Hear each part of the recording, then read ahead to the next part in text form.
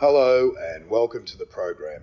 My name is Luke Hunt and this is another podcast for the Diplomat. With me today in Colombo, near the backyard of his house, is Ganeshan Wignaraja.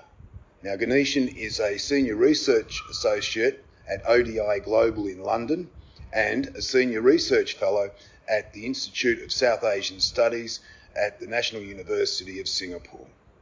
Ganeshan, welcome to the program. Thank you for having me. Now, obviously we're both in Sri Lanka and it's been an extraordinary 2 weeks. We've seen the toppling of a president, a prime minister who resigned, came back and is vowing to leave again. It's really all about the economics. And Sri Lankan economics is in a very bad way. It's got one hell of a debt and it's struggling to make ends meet, and people are really doing it very hard. Can you take us through the numbers, please? Sure, Luke. This is quite a fall from grace for a country that was once considered a basic needs success story as late as the 1960s, and also seen really as a country that could emulate the East Asian tiger economies after opening up in 1977 to foreign trade and investment. And today it's a debt defaulter. And the debt numbers are quite high. Sri Lanka's foreign debt is at least $51 billion, according to official figures. That's the external debt. And some estimates suggest actually that number is closer to $60 billion. Right. And what this story of debt defaulting has meant is really a misery for the population of Sri Lanka. We have 750,000 new poor that have been created, partly linked to COVID, but also the debt crisis and the fallout. The growth pattern has collapsed. We will expect negative growth of -4% to -6% in 2022. And that has come with inflation of 50 to 70% this year. And so we have this phenomenon known as stagflation. And what all of this means for the ordinary person is 3-mile-long petrol queues outside the front door of this house and 3 nights in a car to get any gasoline. It means families are having to skimp on their budgets and are going down to 1 meal a day, and children are being malnourished because the diet is also switching to less nutritious food. So it's really quite a humanitarian disaster that we're beginning to see in Sri Lanka, and a massive fall from grace for this country that had once aspirations to copy the East Asian tiger economies. It is extraordinary. I've seen the queues, I've seen the protests. I've been inside the presidential palace and taken a look at people taking a swim in his swimming pool. It's extraordinary scenes, and I thought one's heart has to go out for the youth of Sri Lanka in terms of what is their future and where they will go next. And I suspect the only answer to that, in my mind, is the International Monetary Fund. It would be the only institution on the planet capable of coming up with some kind of bailout package that this country requires. What do you think needs to be done next? So just on the issue of the youth of this country, they face a really stark choice in this scenario. Their hopes and dreams are being eroded. They're doing one of two things. One is that they are protesting on the street, and the kinds of people that you have seen at Galface Green in the Go Home Gotha campaign and so on.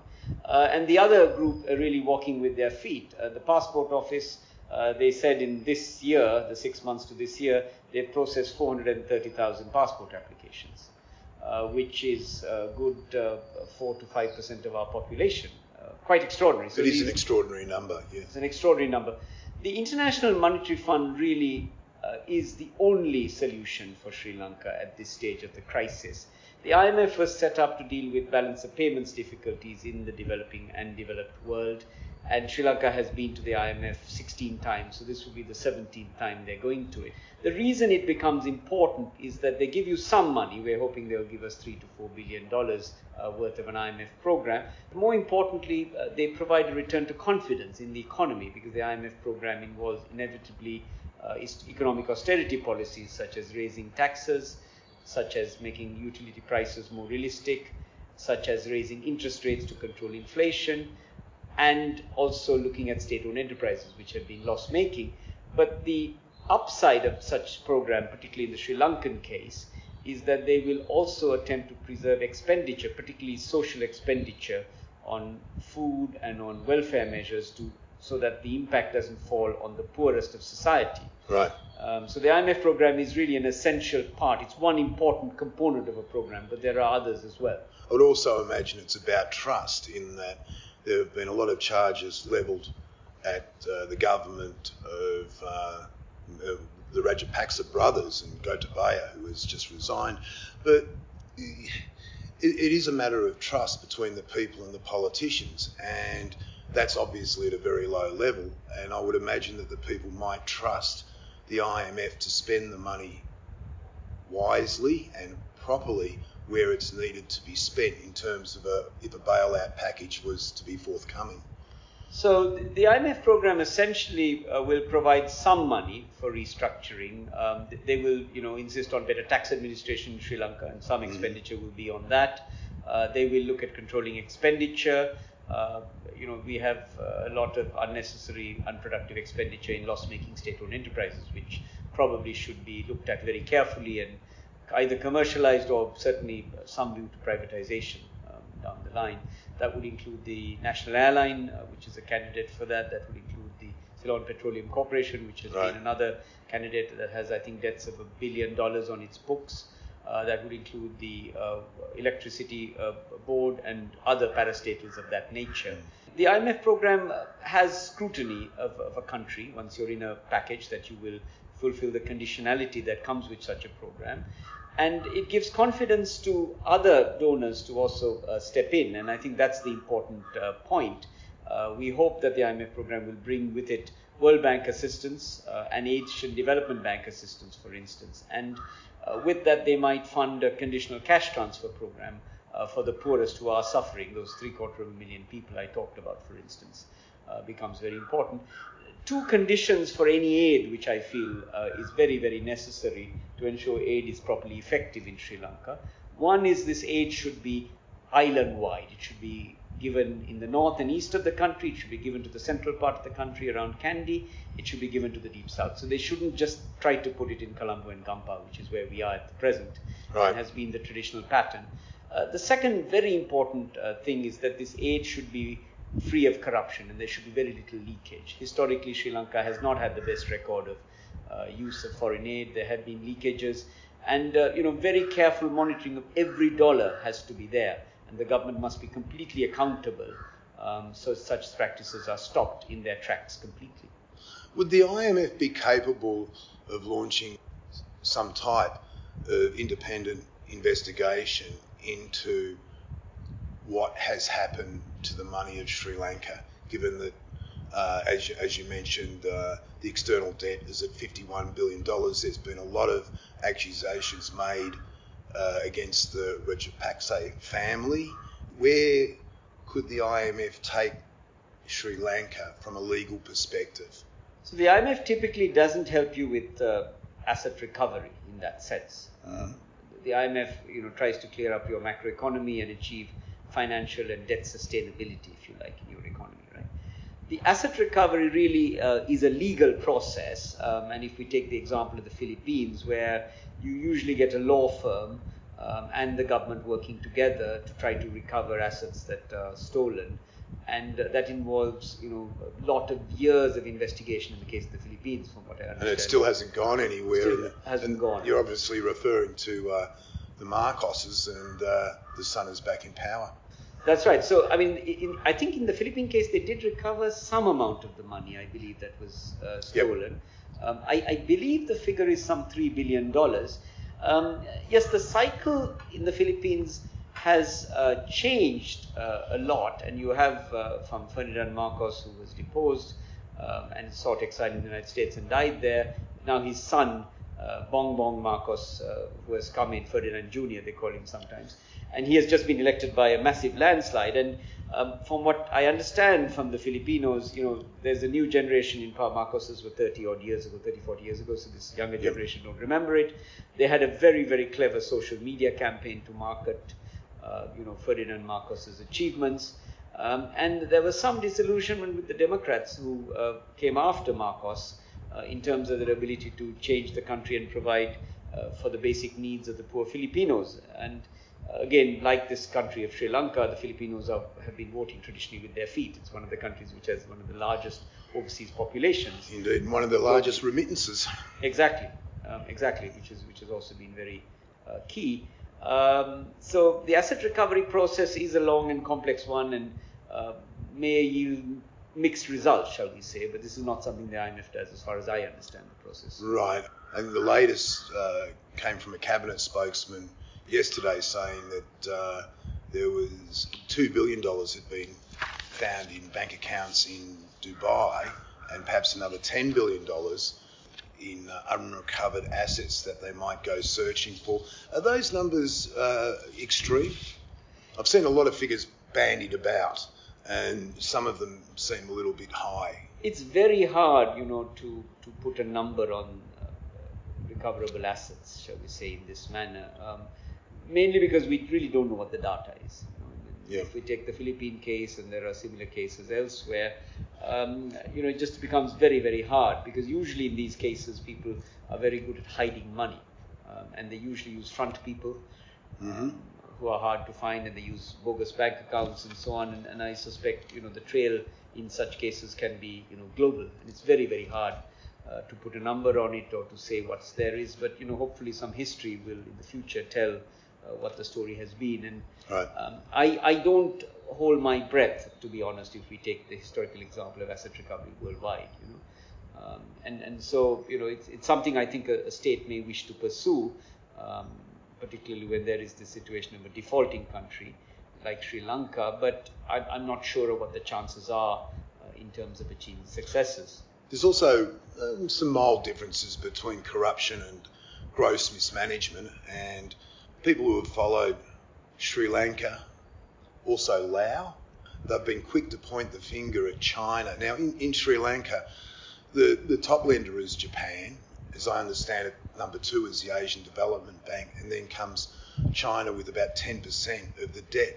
How do you think the Chinese will respond to a IMF bailout? So the Chinese have, I think, most recently welcomed an IMF program for Sri Lanka, because they want to try to get some of their debt paid off in the future. Just the backstory on China and on Sri Lanka trying to seek help from China for its debt issue was kind of partly dating to January this year, when the Chinese Foreign Minister came to Sri Lanka, and Gotabaya Rajapaksa made a formal request that China will provide us with some sort of moratoria on debt for some period, and also provide us with $1 billion worth of export credits so we could import oil and food and things of that nature. The Chinese had been very ambivalent about this, and I think they face a real dilemma in providing Sri Lanka with such kinds of relief. And the dilemma comes like this. They like being able to have this deep friendship with Sri Lanka, which is historic and dates back to the time when China joined the United Nations, and we had the Rubber Ice Pact in the 1950s. The Hartel. That's right. But at the same time, China, is wary of giving Sri Lanka a bailout on its debt, because Sri Lanka may be joined by a queue of other countries that have similarly failed Belt and Road projects. And there could be Laos, there could be Ghana, there could be Ethiopia, there could be countries in Central America. I mean, China is worried about opening up the floodgates. And then there's the other argument that China, sees itself as a G2 country challenging the United States for global supremacy.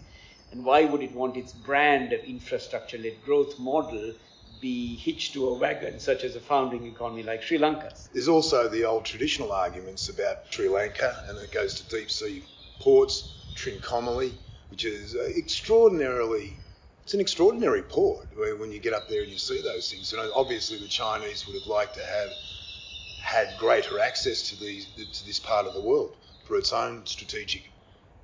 Yes, I mean, there's the geopolitical reasoning. In the Belt and Road projects in Sri Lanka, there have been many, and Sri Lanka was quite cautious to try to ensure that China didn't bring its military along with the Belt and Road, so that we have a Djibouti type scenario. And then there was an incident I remember during the time of Mahinda Rajapaksa in 2014 when 2 Chinese submarines came to Sri Lanka. Right. And that raised the hackles of the Indians, who then launched a very strong protest, and we haven't seen Chinese submarines on the surface here after that. And the Hambantota port deal, which was struck in 2019 by a previous administration, Sirisena Wickremesinghe administration, where they gave Hambantota port on a lease to China of $1 billion. That had clauses explicitly built in that Sri Lanka would be responsible for port security to avoid precisely this kind of security dilemma. But sadly, Sri Lanka has become, the playing field of the great powers, and great power rivalries are being played out here. And China, very much wanted to sort of challenge India for its sphere of influence. Sure. Isn't that one of Sri Lanka's assets, its strategic position? Yes, so Sri Lanka is very strategically located in the Indian Ocean, a few miles off the southern coast of India, and close to the sea lane, the main east-west sea lane that goes between Europe and Asia, and is quite a strategic vantage point. The other interesting point about Sri Lanka's location is that about 3/4 of our trade, I think, comes in here, is really destined for Indian ports because of the port strait. The big ships have to come to Sri Lanka, unload their goods, get put onto smaller ships, the cargoes, and get sent off to India on smaller ships.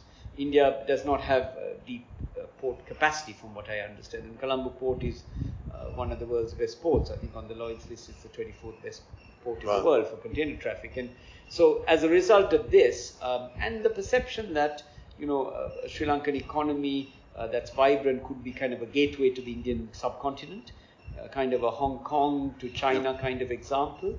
So there are many reasons why China and India, or even the United States, is interested in Sri Lanka due to its geographical location.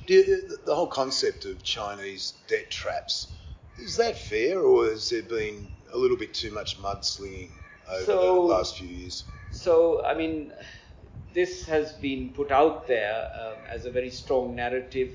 It comes, I think, from a study by an Indian scholar in a Delhi think tank, and then picked up by the media, particularly the New York Times. But when you start looking at the evidence, and I did a study with a couple of colleagues from Lakshman Kadirgam Institute, where I was the director, on the Belt and Road and Sri Lanka, and we did this for Chatham House. And what we found was that the Chinese debt trap narrative was a bit overstated, but there was the risk of a debt trap if Sri Lanka continued to borrow heavily from China at commercial interest rates. Mm-hmm. And the numbers today, I did some work recently for a paper, and the numbers are that China, of the $50-odd billion of Sri Lanka's external debt, China accounts for some $7.6 billion of that debt. Right. And quite a bit of that is, of course, the Exim Bank of China. And China is, by the way, not the largest holder of our debt. Half of that 50-odd billion is private capital markets. And Japan is also very large bilateral, and then the multilaterals are the ADB and the World Bank. So China is significant. So we're not quite in a Chinese debt trap in that very measurable sense, but certainly the numbers have been creeping up. The debt number in 2013, if my memory serves me right, was only $2.7 billion. So the debt owed to China has creeped up. Now, there are suggestions that that debt number is understated because official Sri Lankan stats, anything that you can get, does not count in debt owed to China held by state-owned enterprises. The debt trap theory doesn't quite hold, but it's a clear warning for developing countries like Sri Lanka that if you take on infrastructure projects from China, you better make sure there is proper infrastructure master planning that is adhered to, that you do proper cost-benefit analysis to global standards, and that when you build these roads, for instance, you ensure the traffic flows are there. We have this beautiful highway that goes from Colombo to Hambantota, which is called the Southern Expressway, and believe me, it's a joy to drive on because there are very few cars on it. And in the midst of a petrol crisis, there are no cars on it. So, I mean, that's a wonderful example of a highway that goes to nowhere. But at the same time, you could say that if we had used that money to build a highway connecting the central part of the country, or indeed the north and the east of the country with Sri Lanka, and opened up to India in the north, you would have had much more traffic flow. So it's about opportunity cost, right, and how we use the money. Right. But basically, the Southern Expressway, like some of the other Chinese projects, the rates of return are fairly low, and but the costs were quite high, and will take years to have any kind of cost recovery. The politics has been a mess. Every day the scenarios seem to change and just results in more confusion. However, it does seem that an all-party government will be formed. Have you got any ideas how an APG, which I think that's what they're calling it, what sort of shape and form that will take? So Sri Lanka's parliamentary democracy has been a very messy one indeed. And I think the latest events are very interesting because you've kind of had mass protests leading to the departure of a president. Yep. And I think this is the first time in our history where we've had this phenomenon. But our democracy is alive and well in some sense. The issues on the 20th are really to try to get a new president in power elected by parliament. And there are different versions of what's floating around. There are various names that are being mentioned. One prominent candidate is Sajith Premadasa, the leader of the SBJ party, which is the opposition in Sri Lanka. Mm-hmm. And he's being mentioned. He is the son of a former president, but has been in opposition for some time, and seems to be making a very passionate case for a well-run economy. And he thinks that he has a plan, which we will expect details on quite soon, to try to relieve us of this debt problem, right. Which would, I'm sure, involve the IMF, because they've been kind of talking about that, but also be interesting to see what other kinds of reforms are there.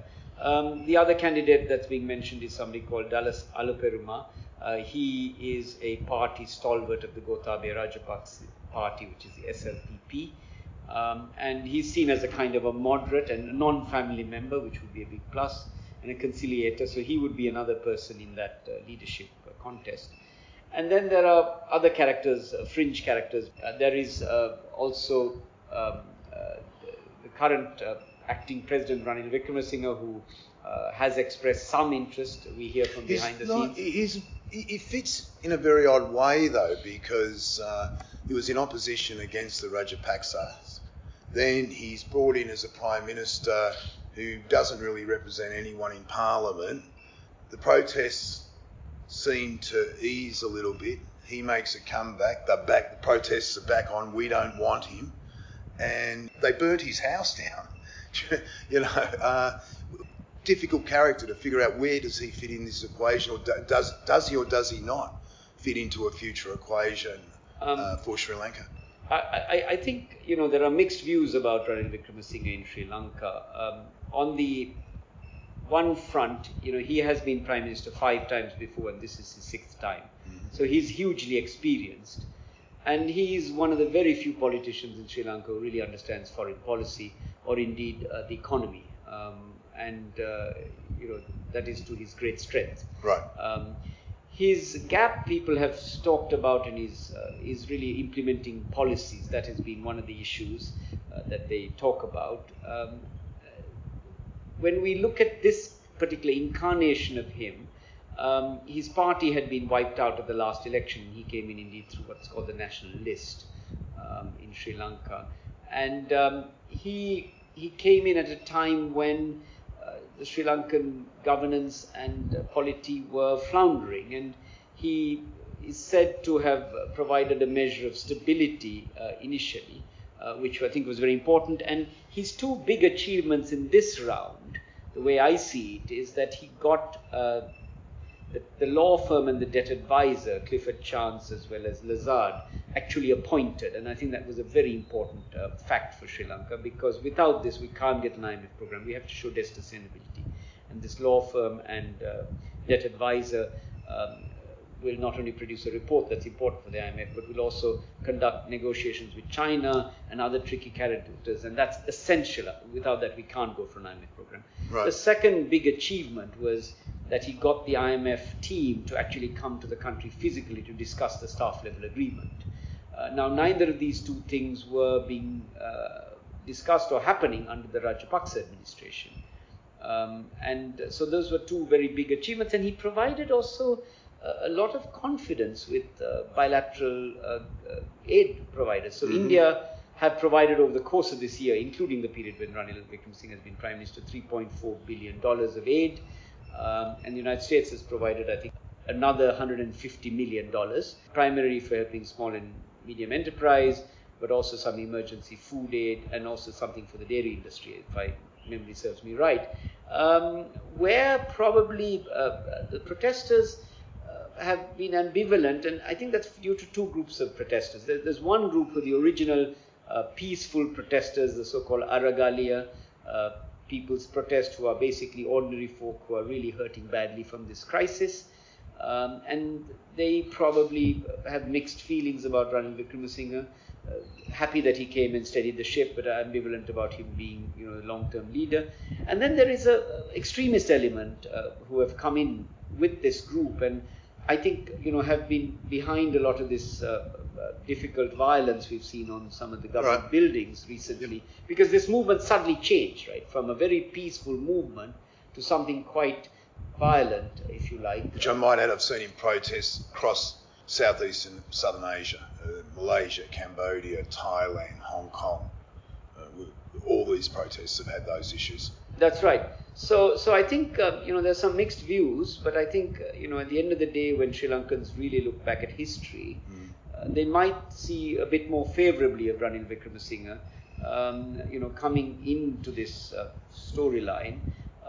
And he also should be credited with stabilizing the government, I think, when Gotabaya Rajapaksa fled the country. I mean, he's provided some stability, and when the law and order situation was at risk and Parliament was about to also be stormed by the protesters, he, provided for the army to come in, and I think have provided some element of law and order. So, the existential threat to the Sri Lankan state was there, and I think, as a six-time Prime Minister, actually, he recognized that. So I think, one hopes that, history will give him a kind pass for, coming in at the crucial points.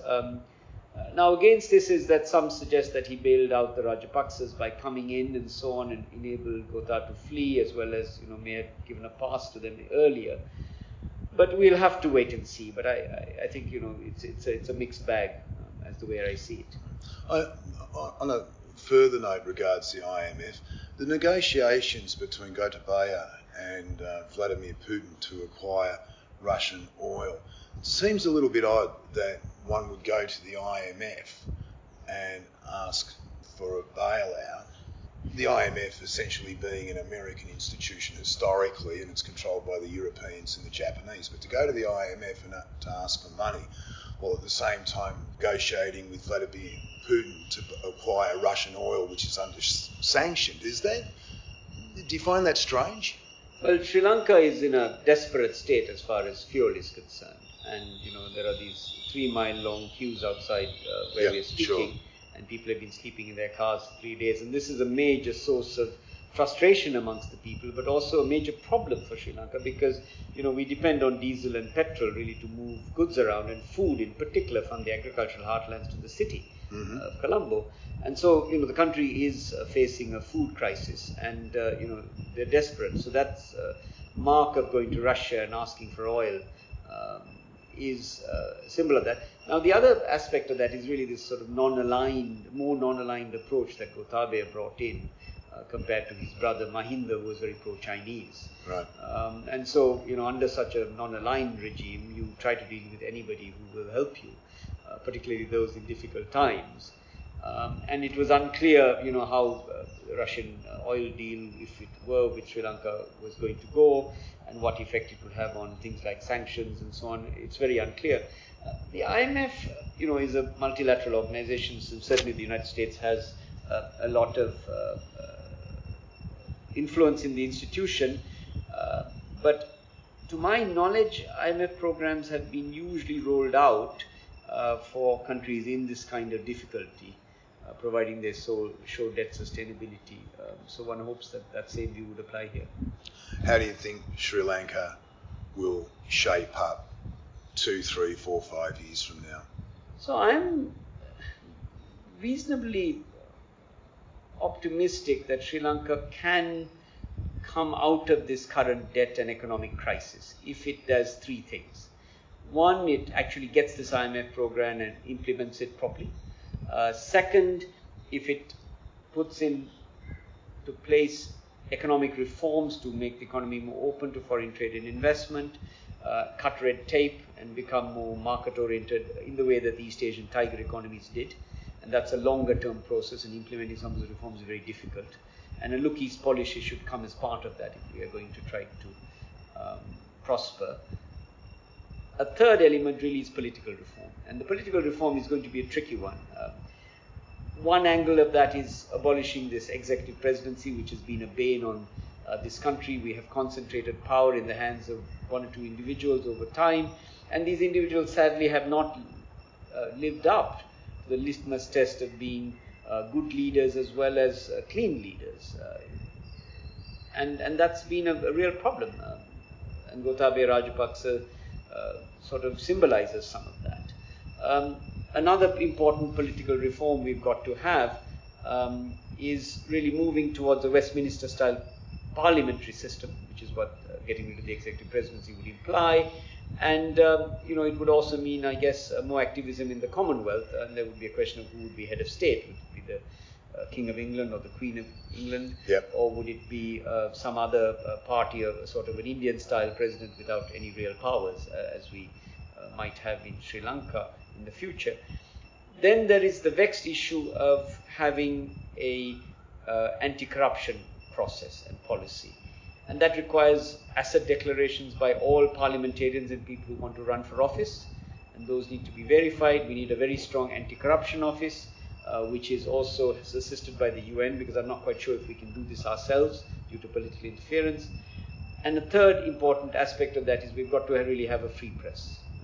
That really has to be allowed to investigate anybody and anything and not get harassed. Our record, I think, on looking after journalists and so on is not very good. We have quite a weak journalism score on the various indices that exist in terms of protecting journalists. But I think if we do these things right, and these youth protests give me some grounds for optimism. We have a very vibrant youth here who are very keen to ensure that theirs is not a lost decade. And if they join the political process, I think we have a greater chance of success to leverage our strategic location and come out of this in a way that one would like to see for one's children and one's grandchildren. And on that note, Ganeshan Wignaraja, thank you very much. It's been a wonderful chat. Thank you, Luke.